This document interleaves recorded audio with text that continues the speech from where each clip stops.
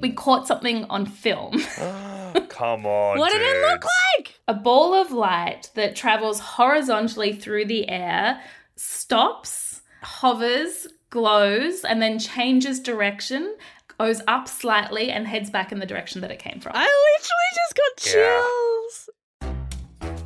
Hello, I'm Alexi Toliopoulos. And I'm Jen Fricker. And welcome to Lived It. This is the podcast where we speak to everyday Aussies and Kiwis who didn't just watch the show or movie that everyone's been banging on about. They, in fact, lived it. And on this episode, we're chatting to Ruby Jones, who you might know as an investigative journalist. She hosts the 7am podcast, but also she's a UFO hunter. Not unlike the journalist Mike Myers plays, one of my all-time heroes, in a show that I feel like I've been waiting for my whole life, the Pentaverate. So as the Pentaverate series starts, one unlikely Canadian journalist finds himself on a mission to find out the truth about a shadowy cult that may be controlling the New World Order. But of course, the Pentaverate never want to be exposed. Before we give away too much info, let's have a listen to the trailer. In 1347, 5 learned men realized that the Black Plague was caused by fleas on rats. However, the church believed the plague to be God's punishment, labeling these 5 men heretics. So they formed a benevolent secret society to influence world events known as the Pentaverate. The Penta what the fuck? This is big for me, Jen. We are talking about the Pentaverate right now. It is a show on Netflix from my all-time greatest hero in the history of comedy, cinema, lifestyles, everything, Mr. Mike Myers from Austin Powers, Wayne's World, Saturday Night Live, the Love Guru, the Cat in the Hat, the voice of Shrek. He's my idol, man. Yeah. I love him. If you haven't checked it out already, Alexi does a brilliant podcast called My Check, and it goes into the entire cinematic history of Mike Myers. We checked in on the filmography of Mike Myers just to see if they're still shagadelic. The answer is yes, they are still shagadelic, baby. And I've been anticipating a return from Mike for a long time. This is like the second coming of Christ for me, basically.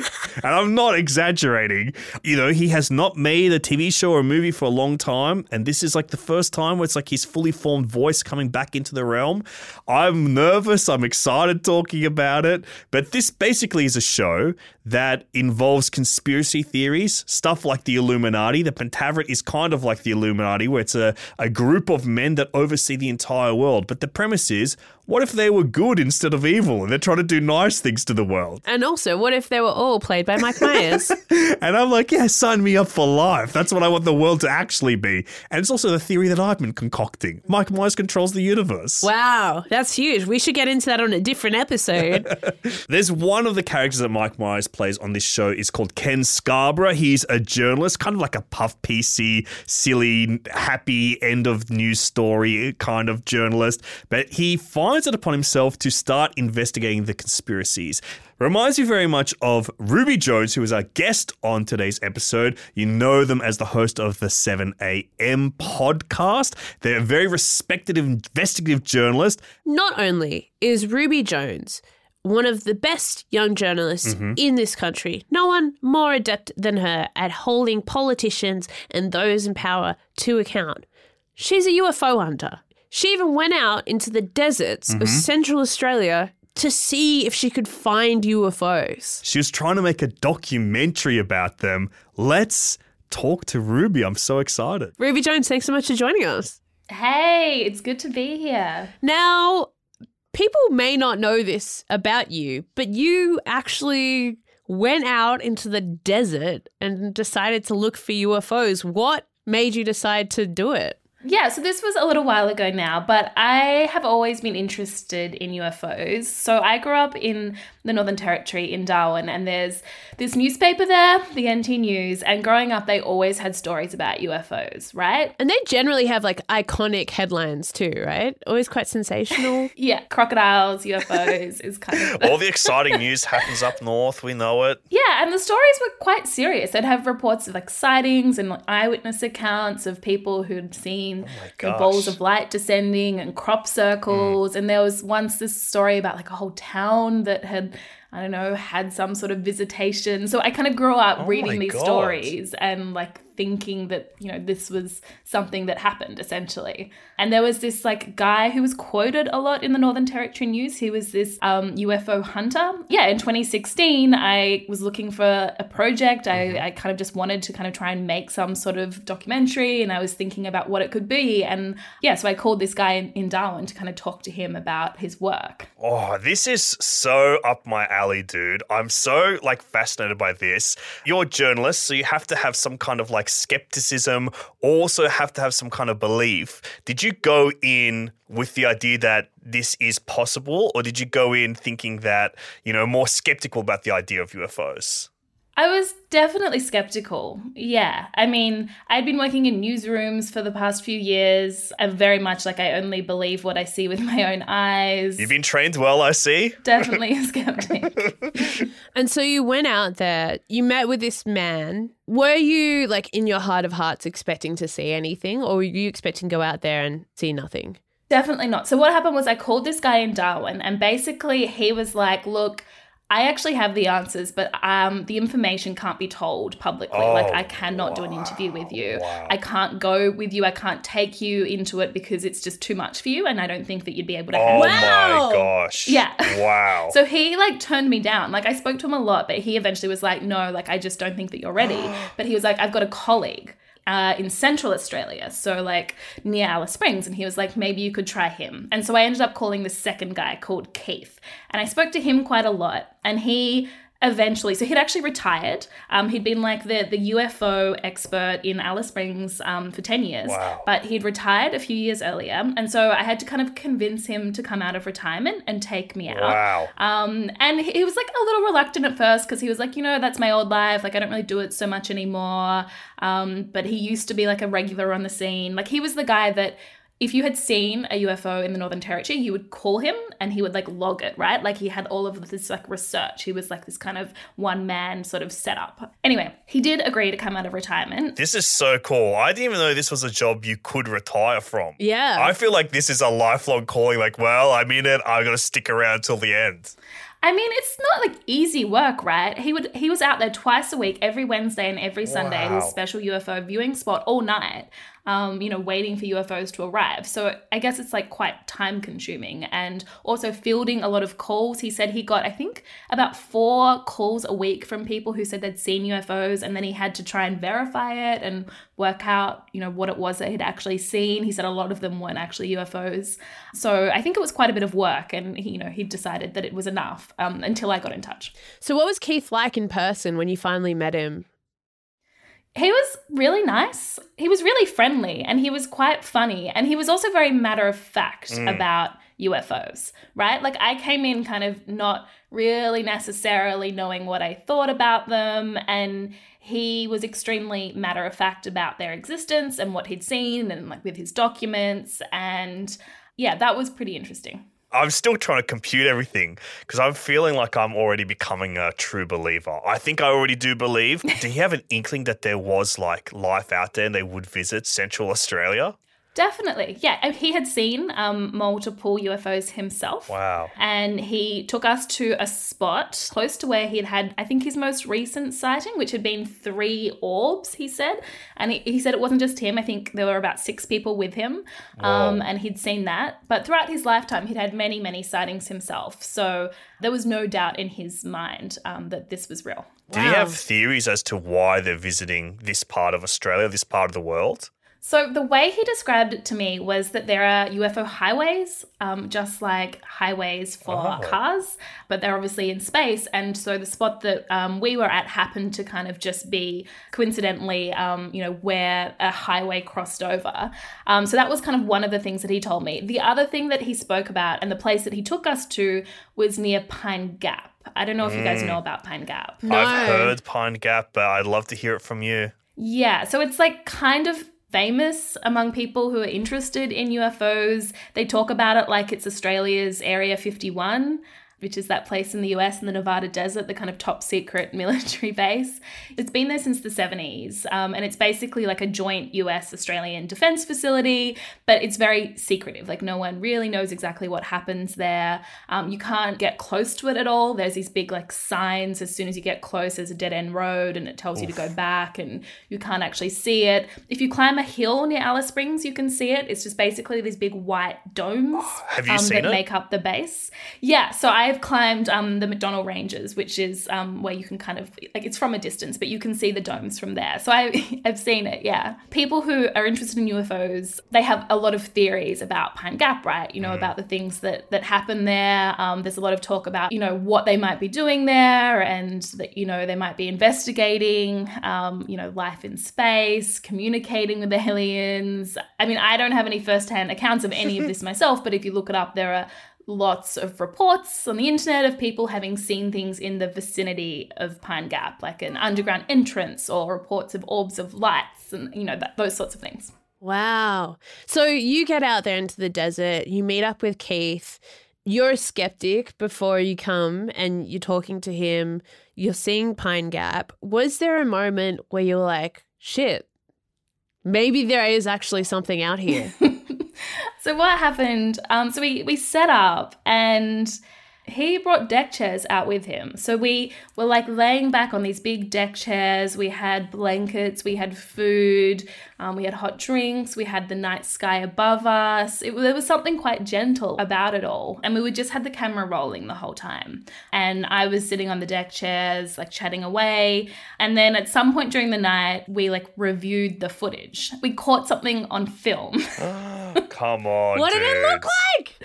Okay, so what it looks like is a ball of light that travels horizontally through the air, stops, hovers, glows, and then changes direction, goes up slightly and heads back in the direction that it came from. I literally just got chills. Oh my God. Did you try to rationalize that at all? Could you come up with anything like, oh, it's this thing where the light hits your eye like a big pizza pie? I don't know. Did you try and come up with anything? That's amore. Yeah. No, I mean, I don't know what it was, right? And I still don't know what it was, but we spoke to Keith about it and we were looking at the vision with Keith being like, what was that? And he was like, well, it's not a plane because the planes, when you see them out here, have little red lights around them and you can see them. And so he's like, it's not like a plane. on the wings and stuff. Right? Yeah, exactly. And then he said it's not a satellite because satellites don't do the change of direction that this kind of does. And then he said the way that it glows when it stops is very typical of UFOs. Lord almighty. It's very funny. So on the footage, you can actually see me sitting in the deck chair chatting away, and then I get up and leave and walk out of frame, and that's when it comes in. They were like, Ruby's not looking, quickly, go. It's our chance. Oh my God. So was that your only sighting, or did you see anything else that kind of made you believe that there's something going on out there? No, that was all. But I spoke to a lot of people. I mean, he told me about all the things that he had seen over the years, and I did lots of interviews. So I also spoke to a scientist, an astronomer, and I was just sort of getting him to explain the night sky in Central Australia to me. I was like, just, tell me about how it all looks, how it works, what planets we can see. I didn't actually go to him thinking that he would have a story about a UFO, but then halfway through the interview, he kind of was like, oh yeah, and also like, obviously I've seen a UFO. And I'm like, what? What are you talking about?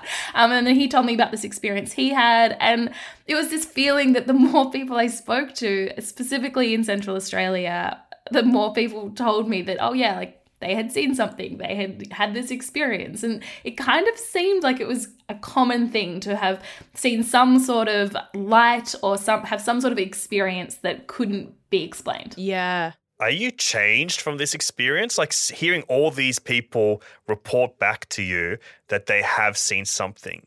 I'm probably more open-minded than I was. As soon as you talk to anyone who's interested in space, right, they will tell you that there is more that we don't know than what we do about what's out there, right? Like, I think that's actually I know it sounds kind of out there, but as soon as you start talking to people in this area, that's where you get to very quickly. Everyone's like, yeah, we kind of don't know. There is so much that we don't know. Do you still talk to Keith? No, I haven't spoken to Keith in quite a long time because the thing is I never actually made the documentary.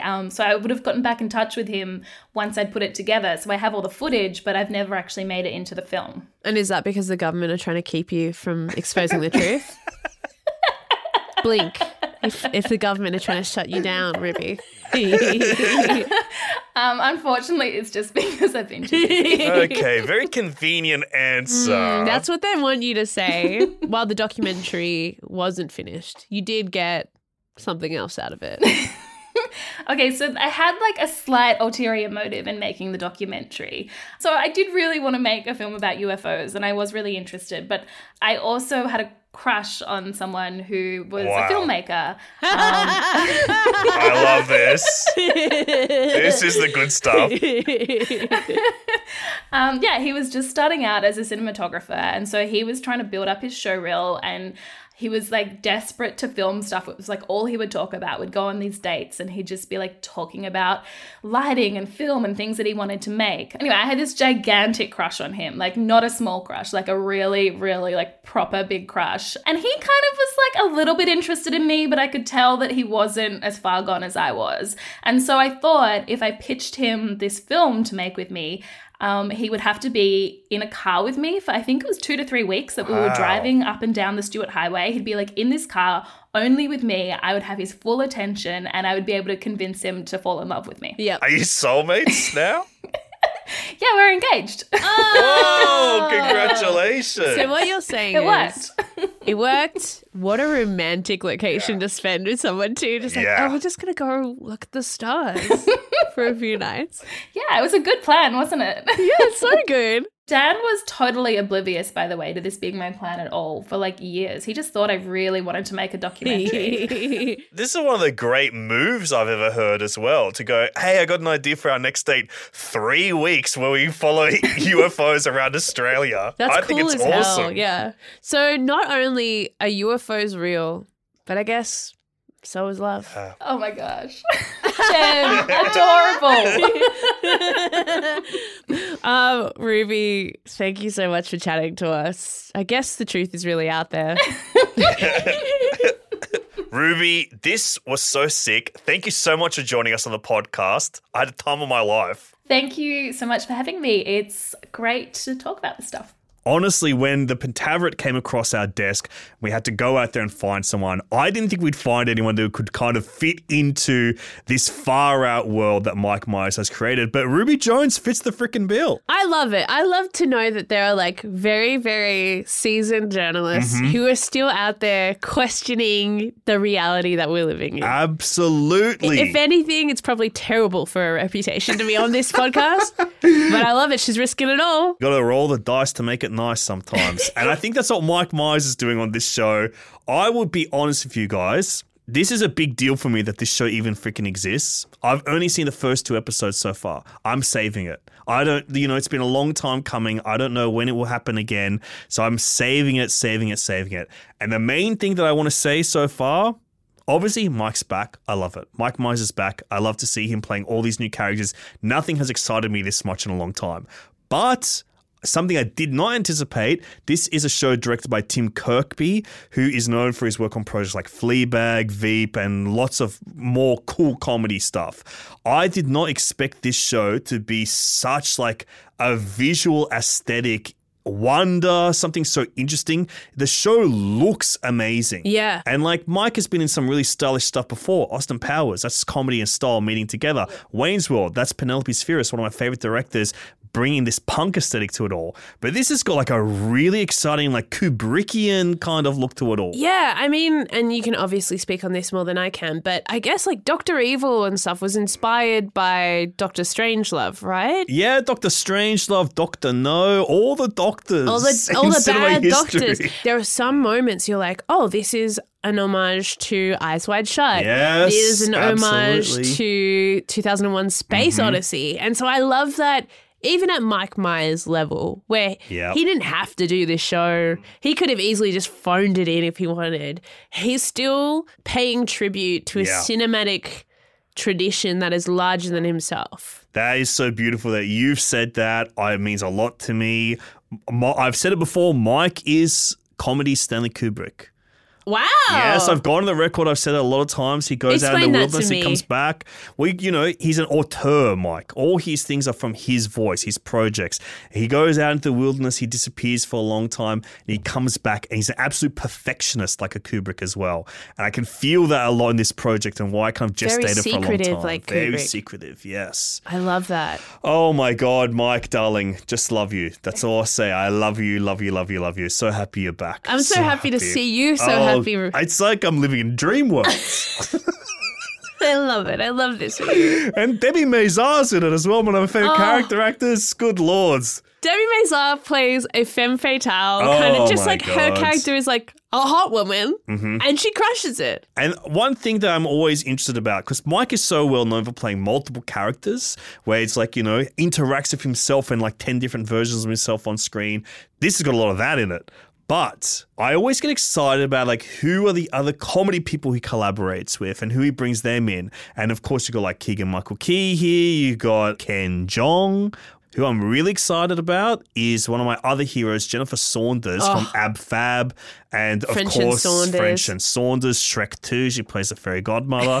So they already kind of know each other. But I'm excited to see them in a live action world because I think they are both like the king and the queen of the catchphrase comedy, which is a comedy I grew up with. So seeing them interact on screen together, freaking hell, dudes. And not even to mention, Jeremy Irons is the freaking narrator of the show.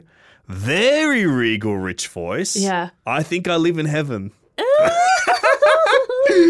And that's a wrap. The Pentaverate is available right now for your viewing pleasure on Netflix. And thank you so much to Ruby Jones for coming on the show. Do you have any conspiracy theories of your own that you are certain are in fact true? If you do, send us a DM on Insta at Netflix ANZ. Yeah, leave us a review on Apple or Spotify and tell us what your favorite conspiracy theory is. I always love hearing it. Mine is that Avril Lavigne is dead. Oh, I've heard of this one. And there's an imposter amongst us. That her record label cloned her years and years ago and that the clone has been walking around. She was a skater clone. She said, see you later, clone. This podcast was recorded on Gadigal land. And thank you so much to our executive producer, Priyata Azadeh, and producer, Abby Lenton. And finally, thank you, dear listener, for listening to our show. Goodbye. Keep watching the skies.